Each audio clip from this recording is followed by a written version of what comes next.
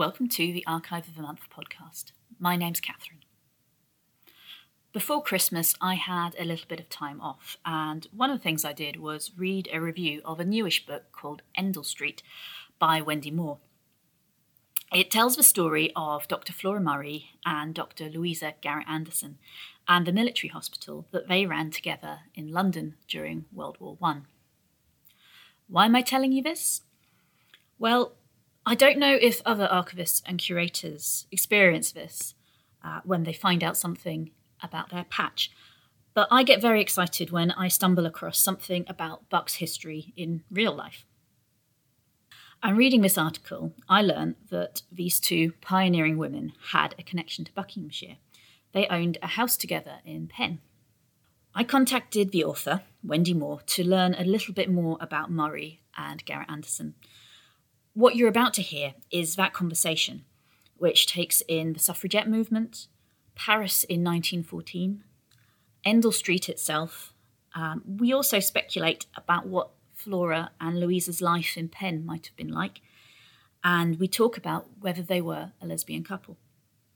But what you're going to hear first is Wendy reading a description of their home in Penn, Paul End, from her book. A world away from the air raids and ambulance convoys of London, the country cottage was a haven of tranquility.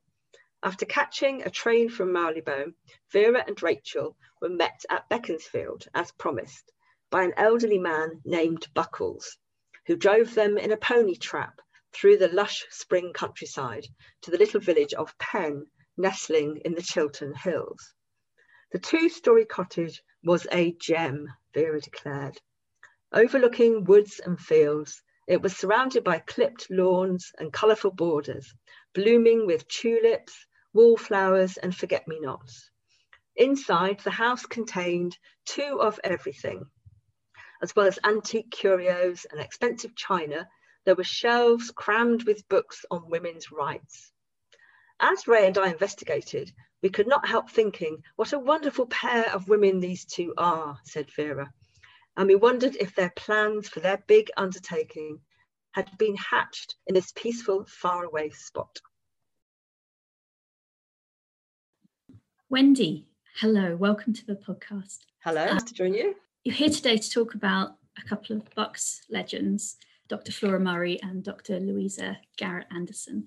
We are using as a way into the story one document in our archive collection that has any mention of them, which is a burial register for Penn, which records Flora Murray's sad demise in 1923. Using the end of her story as the start, can you tell me a little bit about Dr. Flora Murray and her background? Yes, well, Flora Murray was born in Scotland.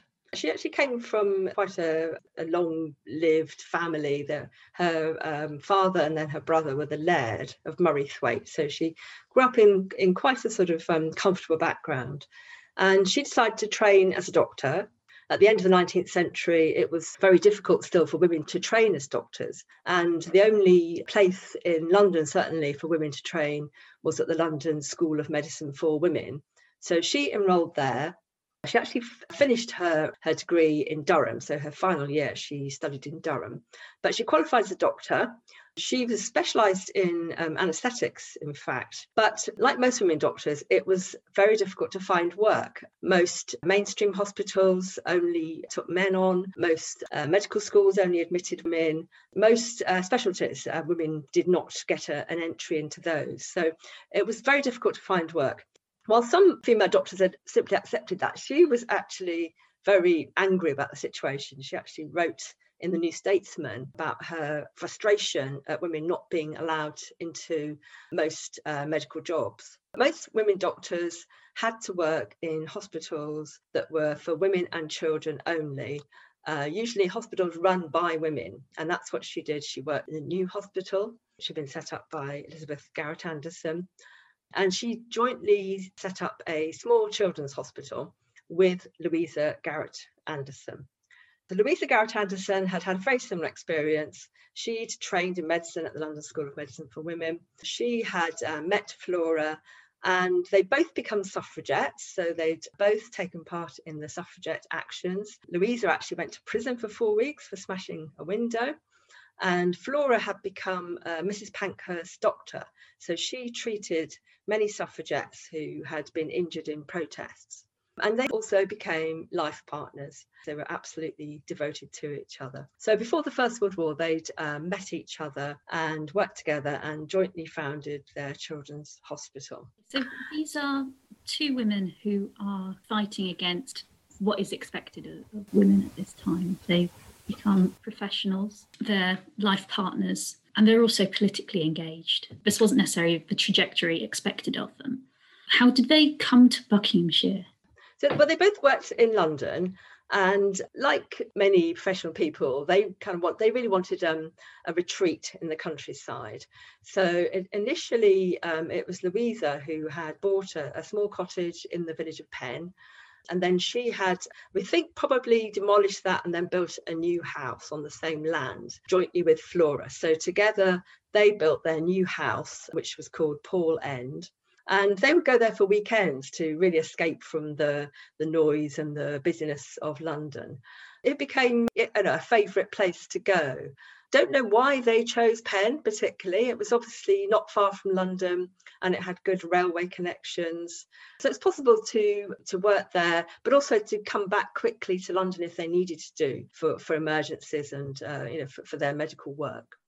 The question on my mind is what the community of Penn would have made of them. That is a really interesting question, and I've often wondered myself. They were two women living together, clearly devoted to each other. They lived together really effectively as a married couple, but I don't think people thought anything of it really. It was very common for two women to live together for whatever reasons, often for financial reasons or for personal reasons. So many women who didn't marry found it convenient to share a house. It meant sharing expenses. They had a companion.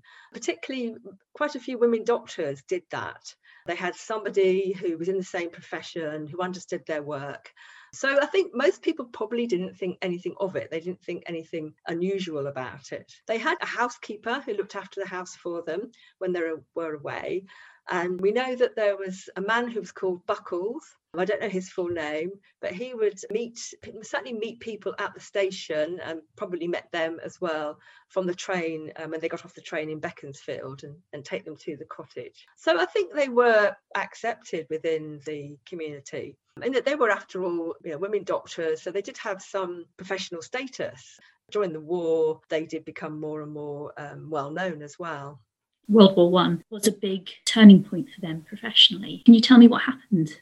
When the war broke out, the vast majority of suffragettes, they immediately suspended their campaign and joined the war effort. All the war with men was forgotten, and now they got behind the British home effort to help the war, basically. And that's what Flora and Louisa did. So they were actually the first women who ran a medical outfit to go abroad. They decided within a week of the war starting that they would take a medical unit to France, and they immediately started raising funds, finding supplies and recruiting fellow workers to go to Paris. So they actually set off for Paris just within 6 weeks of the war starting. In many ways, they wanted to do their bit. They were patriotic. They wanted to use their skills to help the wounded. But it was also an opportunity for them to, for the first time, treat men, because treating men was completely taboo for women doctors, to do military surgery, which had not been done by women previously,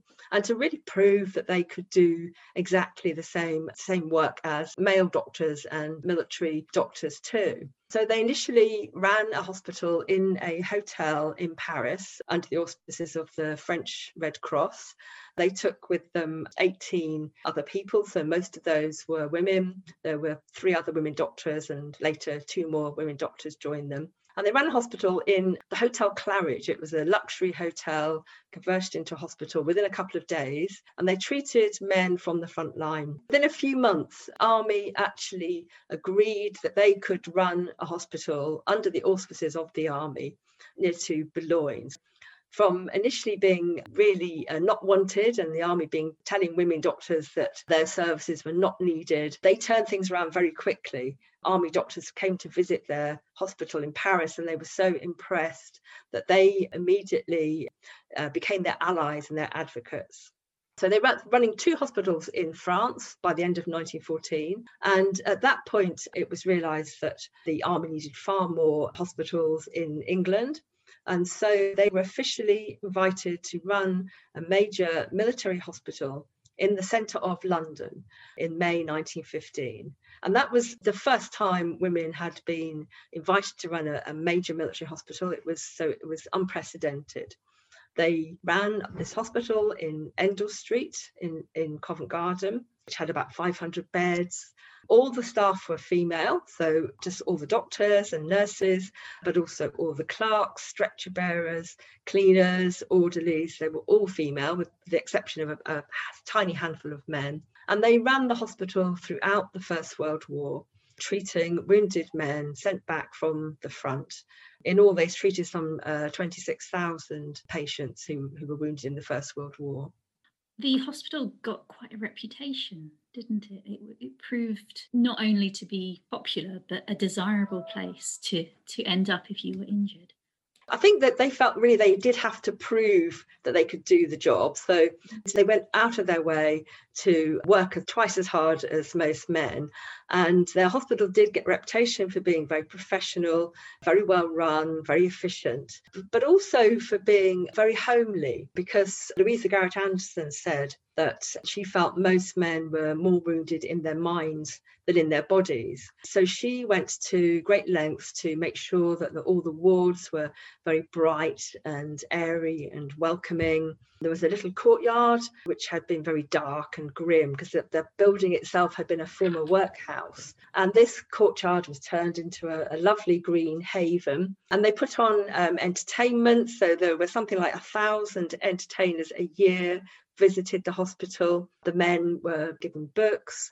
They were taught needlework. So it was very popular with the men. Some even asked to go there. So initially the army had thought that soldiers would not want to be treated by women doctors, that it would be such a taboo that they actually wouldn't accept that. But they very quickly proved that wasn't the case. And the men were very proud of their hospital and talked of it as being the best hospital in London. And now, I'm listening to you talk about this with a growing sense of envy, because as I said, we have very little about Flora and Louisa in our collection, but it's very clear that you've managed to uncover some really fascinating sources. And one of those sources that I was really interested in was the journal of Vera Scantlebury. The journal of Vera Scantlebury, who was an Australian doctor. And the link here with Vera and Buckinghamshire is that Flora and Louisa often put their cottage, Poole End, at her disposal for when she needed to recoup. Well, during the war, I think Flora and Louisa didn't get much time to visit their cottage in Penn because they were working so hard at the hospital. They lived in the hospital throughout the war and they were on call all the time. And Louisa in particular worked very long hours doing operations. But what they did was they invited staff at the hospital to go and spend weekends in Penn at their cottage so they could really rest and recuperate and recharge their batteries. So many of the women doctors and some of the other staff went down there for weekends. There is a lovely description of a visit to the cottage by Vera Scantlebury. She was a young Australian surgeon, so she'd actually sailed from Australia specifically to go and work at Endell Street. She wrote a diary which was in the form of letters that she sent home, and she was very honest. So she talked a lot about her trials and her difficulties and her mixed emotions. And she'd only been at the hospital 2 weeks, and she was clearly finding it quite difficult and struggling a bit when Louisa asked if she'd like to go to the cottage for a weekend. And she went there with a fellow Australian surgeon, Rachel Champion. So Vera, in her letter, she talks about being met off the train at Beaconsfield by Buckles, and then he took them in a pony and trap to the cottage. It's called a cottage, but I think it was quite a substantial building in actual fact. So it was a 2-story building. She described it as a gem. And inside there was an open fire. There were with 2 sofas in front. There were, she said, 2 of everything. So Flora and Louisa had 2 chairs, 2 sofas, 2 of everything basically. And the housekeeper cooked meals for them. So they took down to the cottage a basket of food and she cooked for them. And they just really enjoyed relaxing in front of this fire, sleeping in this quiet, tranquil countryside and having picnics in the garden. It was a beautifully kept garden filled with flowers and beech trees. And then surrounding that, there were woods and fields. So they went for long walks and long talks. And after that first visit, Vera visited several times. So she went there, she talked about going there and having lovely picnics with other members of staff and sitting there in the summer with the blackbirds singing and the bees buzzing. So it really was a haven of tranquility. It was a lovely escape from London in the war when people were actually under attack from the skies. I'm not sure if Penn has changed that much since then. I think it's still a very green and peaceful place. So these 2 women living together, they are working together, they have embraced duty during World War I and proven themselves, gained respect in what they've achieved. What happens to them at the end of a war?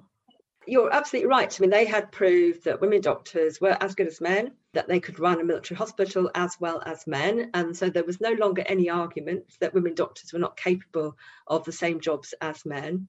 But as soon as the war ended, women doctors were expected to go back to doing exactly the jobs they had done before. So in a sense, they had really gained nothing. Male doctors came back from the army, they wanted their jobs back, quite understandably. And so women doctors who had worked in various hospitals had to give up those jobs. Women who'd taken over private practices from male doctors had to give those up as well. So Endell Street did stay open for a year after the war, treating the victims of the Spanish flu. But after that, 1 year after the end of the war, the hospital was closed down. Flora and Louisa, for a little while, they tried to pick up their old jobs. They went back to treating women mainly and children in private practice. They carried on running their children's hospital, but it didn't last for very long. And so they retired after a couple of years in 1922. They retired to Penn. So they had been, I think, quite exhausted by the experience of the war. But very sadly, it was only another year after that Flora died. So she was quite young. She died when she was 44 of cancer. She had been basically the chief doctor in charge of Endell Street. So I think she really had been worn out and worn down by her war work. And she was buried in Penn, as you mentioned. Then it was another 20 years that Louisa... Did she live in Penn for those 20 years? Do we know? Yes, Louisa carried on living on her own in Penn for another 20 years. So she lived to see the Second World War start and worked briefly in the Second World War. And she died in 1943. I probably should have mentioned earlier that Flora Murray's funeral was a very poignant event. She actually died on Louisa's birthday, quite sadly. And there was a military-style send-off for her in the church in Penn. They had a service. They had lots of nurses who'd previously worked at the Endell Street Hospital who came to that. And she was buried in a little plot in a corner of the churchyard, a stone put there. And the last post was played at her grave. So it was a very sad occasion.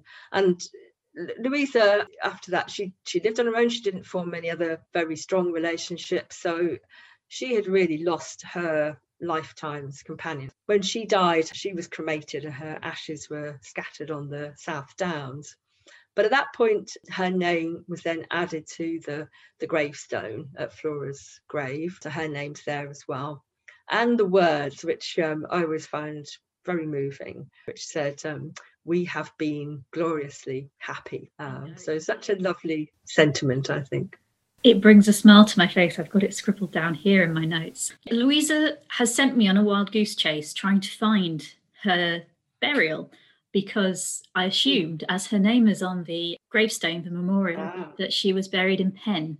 And indeed, there are a lot of sources that claim that she's buried in Penn, but there's nothing in the registers. And it was only in the last day or two that I've managed to uncover that she was cremated. And I still, it's only now that you say it that I know what happened to the ashes. So it's those little details which are so important to building a historical narrative that can be so hard to pin down sometimes. Because I was thinking, as it's 1943, was there an administrative slip-up in wartime burials in Penn? Something like that. I think a lot of people did assume that she was also buried with Flora, but I think, like a lot of doctors, she wanted to be cremated. So she died actually in a nursing home in Brighton. She'd obviously requested that she should be cremated, but her name is remembered in Penn to this day.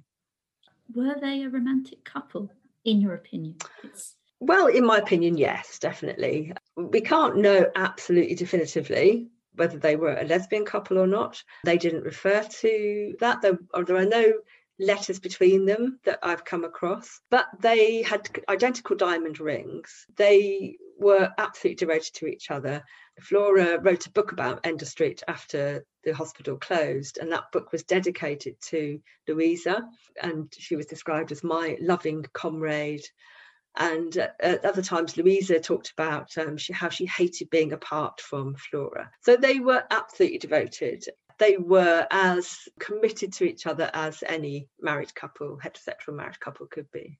Frustrating, isn't it? Because unless you find that burning piece of evidence, we'll never know. I think from my point of view as an archivist, trying to find LGBT histories in the archive, it's so hard. Yes, I think a lot of lesbian history is invisible, isn't it? For that very reason, that it's very difficult to find hard and fast details of a relationship. But that doesn't mean that there wasn't one. So it's important not to make assumptions either way, I think. As I said before as well, I think it was quite acceptable for two women to live together before the war, but there was quite a backlash in the 1920s against the idea of women being lesbians. It had become more out in the open then. Part of that backlash led to the banning of the book, The Well of Loneliness, about a lesbian relationship. So I think the climate had changed. It had gone in reverse in a sense. We're talking to you because you've researched all this recently. Do you want to tell us a little bit about the book and how we can get our hands on it? It came out in 2020, but it was published last year in April. It was launched just as we went into the first lockdown, which made life quite difficult because obviously bookshops closed and all my festivals and other events were postponed or cancelled. So the book's out already, it's there, but the paperback is coming out in March the 4th. The paperback is available. So it should hopefully be in bookshops when they do reopen again. Hi everyone. A quick update. Wendy's book, Endell Street, is available now in hardback from wherever you buy your books online. The paperback version is coming out in August. Details of the book are listed in the blog that accompanies this episode. Once more, I'd like to say a big thank you to Wendy. If you have any comments or questions about this episode, drop me a line at archives@buckinghamshire.gov.uk.